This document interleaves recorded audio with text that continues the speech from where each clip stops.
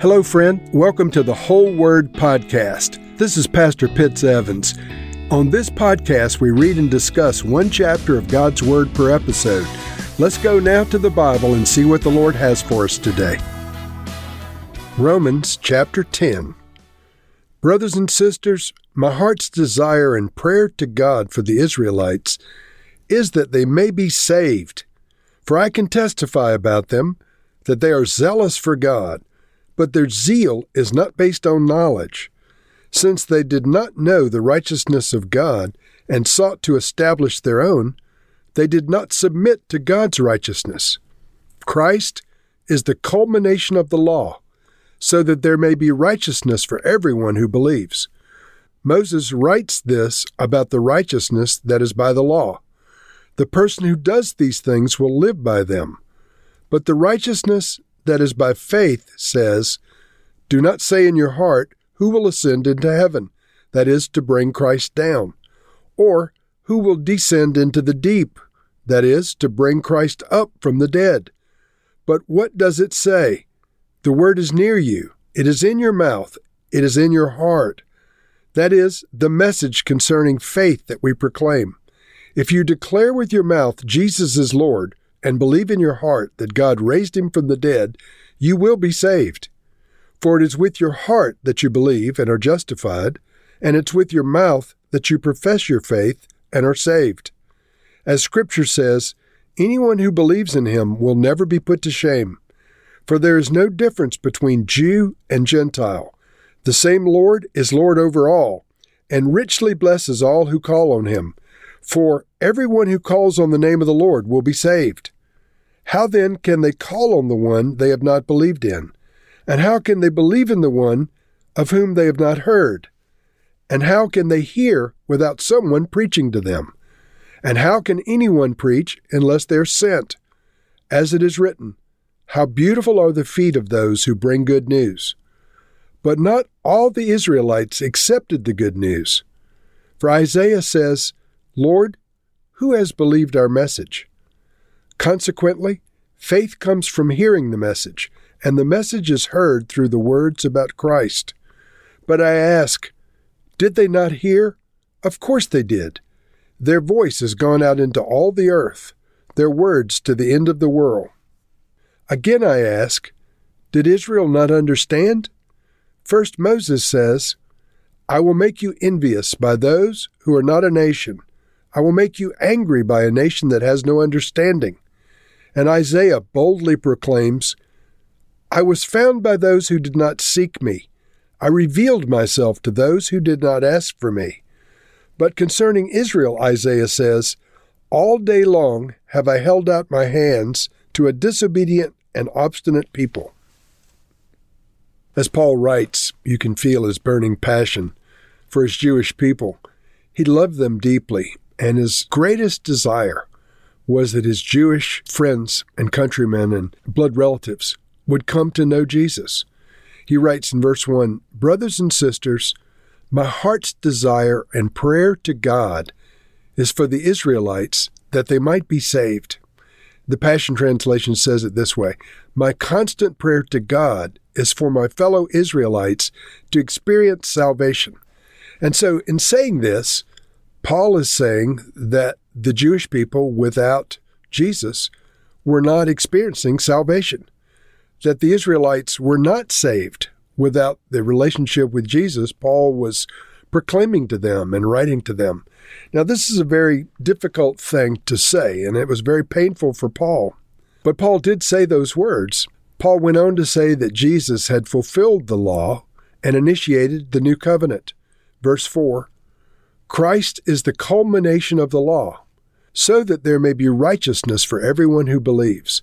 And so if Jesus is the fulfillment of the law, then the law and the prophets pointed to the person, the Messiah, Jesus Christ. And the new covenant was initiated with the death, burial, and resurrection of Jesus Christ. And so now faith is required, as it always was, of both Jew and Gentile. But what kind of faith? Faith for salvation found in Christ.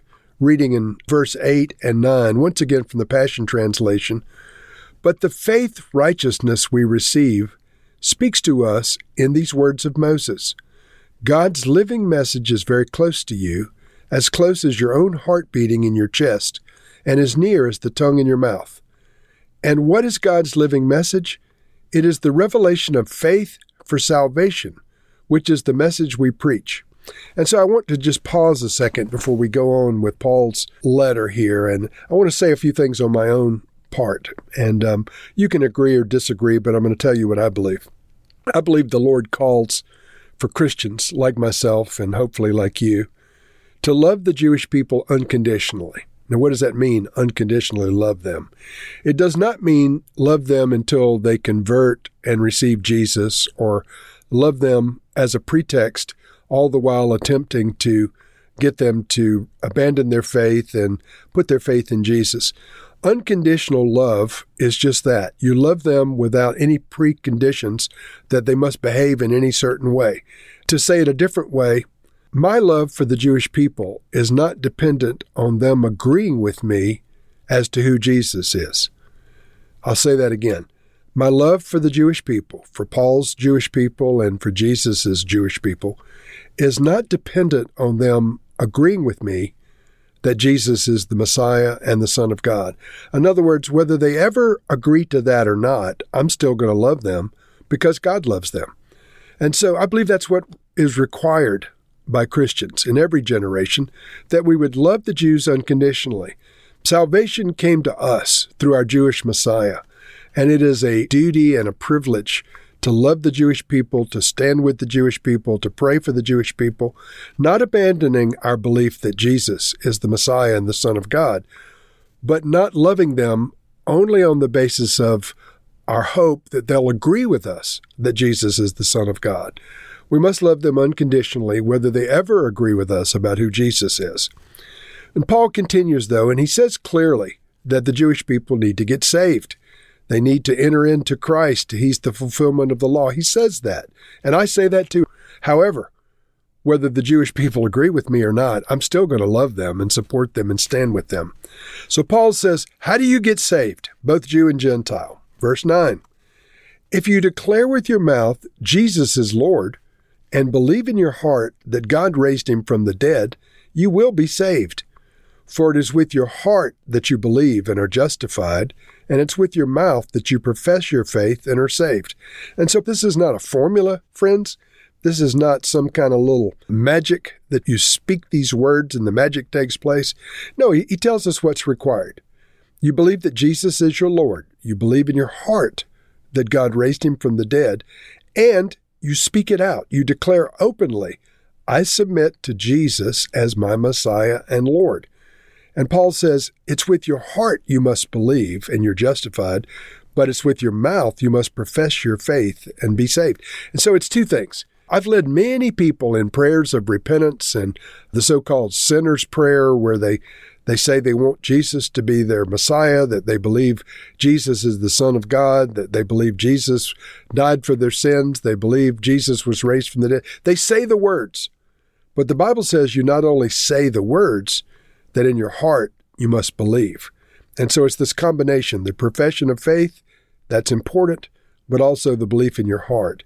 And the two together causes salvation to come. The old-time evangelists used to say that so many people made a profession of faith, and hopefully they were genuinely born again. So it's not enough to make a profession of faith. Faith in Jesus does get you saved. What kind of faith? Faith that you believe in your heart that he's the Son of God, that he was raised from the dead. And with that, you're justified, and with your mouth, you profess your faith, and you're saved. Faith in Jesus eliminates the distinction between Jew and Gentile. Verse 12, Paul writing again, for there is no difference between Jew and Gentile. The same Lord is Lord of all, and richly blesses all who call on him. For everyone who calls on the name of the Lord will be saved. That Lord he's talking about is the Lord Jesus. So there's no difference between Jew and Gentile. We must both call on the name of the Lord Jesus to be saved. And Paul goes on to tell us, faith comes by hearing the message from someone who is willing to share. Today it's me sharing. Perhaps it'll be you sharing as well today or some other day, but reading from Paul in Romans 10, verse 14, how then can they call on the one they have not believed in? And how can they believe in one of whom they have not heard? And how can they hear without someone preaching to them? In other words, it's all well and good to believe, it's all well and good to pray, but somebody's got to speak about these things. Verse 15, how can anyone preach unless they're sent? As it is written, how beautiful are the feet of those who bring the good news. And so, friends, if you've never felt sent to share the message of the salvation that's found in Jesus, I give you permission today. I remind you that Jesus said, go, preach the gospel, make disciples of all nations. And the scriptures from Paul's words today in Romans tell us that faith comes by hearing the message. And so if the message is not preached, how can anyone, Jew or Gentile, come to a saving faith, a saving knowledge of the Lord Jesus Christ? Our faith must be mixed with our actions. And so the message of salvation in Christ has to come through believers. It's not going to come from anywhere else. The Lord has done his part. He lived a sinless life. He died a sacrificial death. He was buried, and the third day he was raised from the dead and ascended into heaven. He commissioned us to go and tell the world the good news. That's the gospel. And so there are those who would say that God has no plan for the Jewish people. There are those who would say that God has a different way for the Jews to obtain salvation. I am not one of those. I believe that they must come to salvation through Jesus, the Jewish Messiah, just as you and I do. But my love for them is not contingent upon them doing that. My love for them is not contingent upon them believing as I believe. My love for them is based on my love for Jesus, my Jewish Messiah, who loves them. And so, Father, I pray that none of us would forget to remember your Jewish people who you love so much. Lord, may we be grateful in our hearts for them. May we have a passion for them. May we love them unconditionally. May we stand with them and defend them. Lord, we appreciate that Jesus came through the Jews to be our Jewish Messiah. Christ is indeed the culmination of the law. And Lord, we pray that you would help them to recognize their Messiah. In Jesus' name we pray. Amen.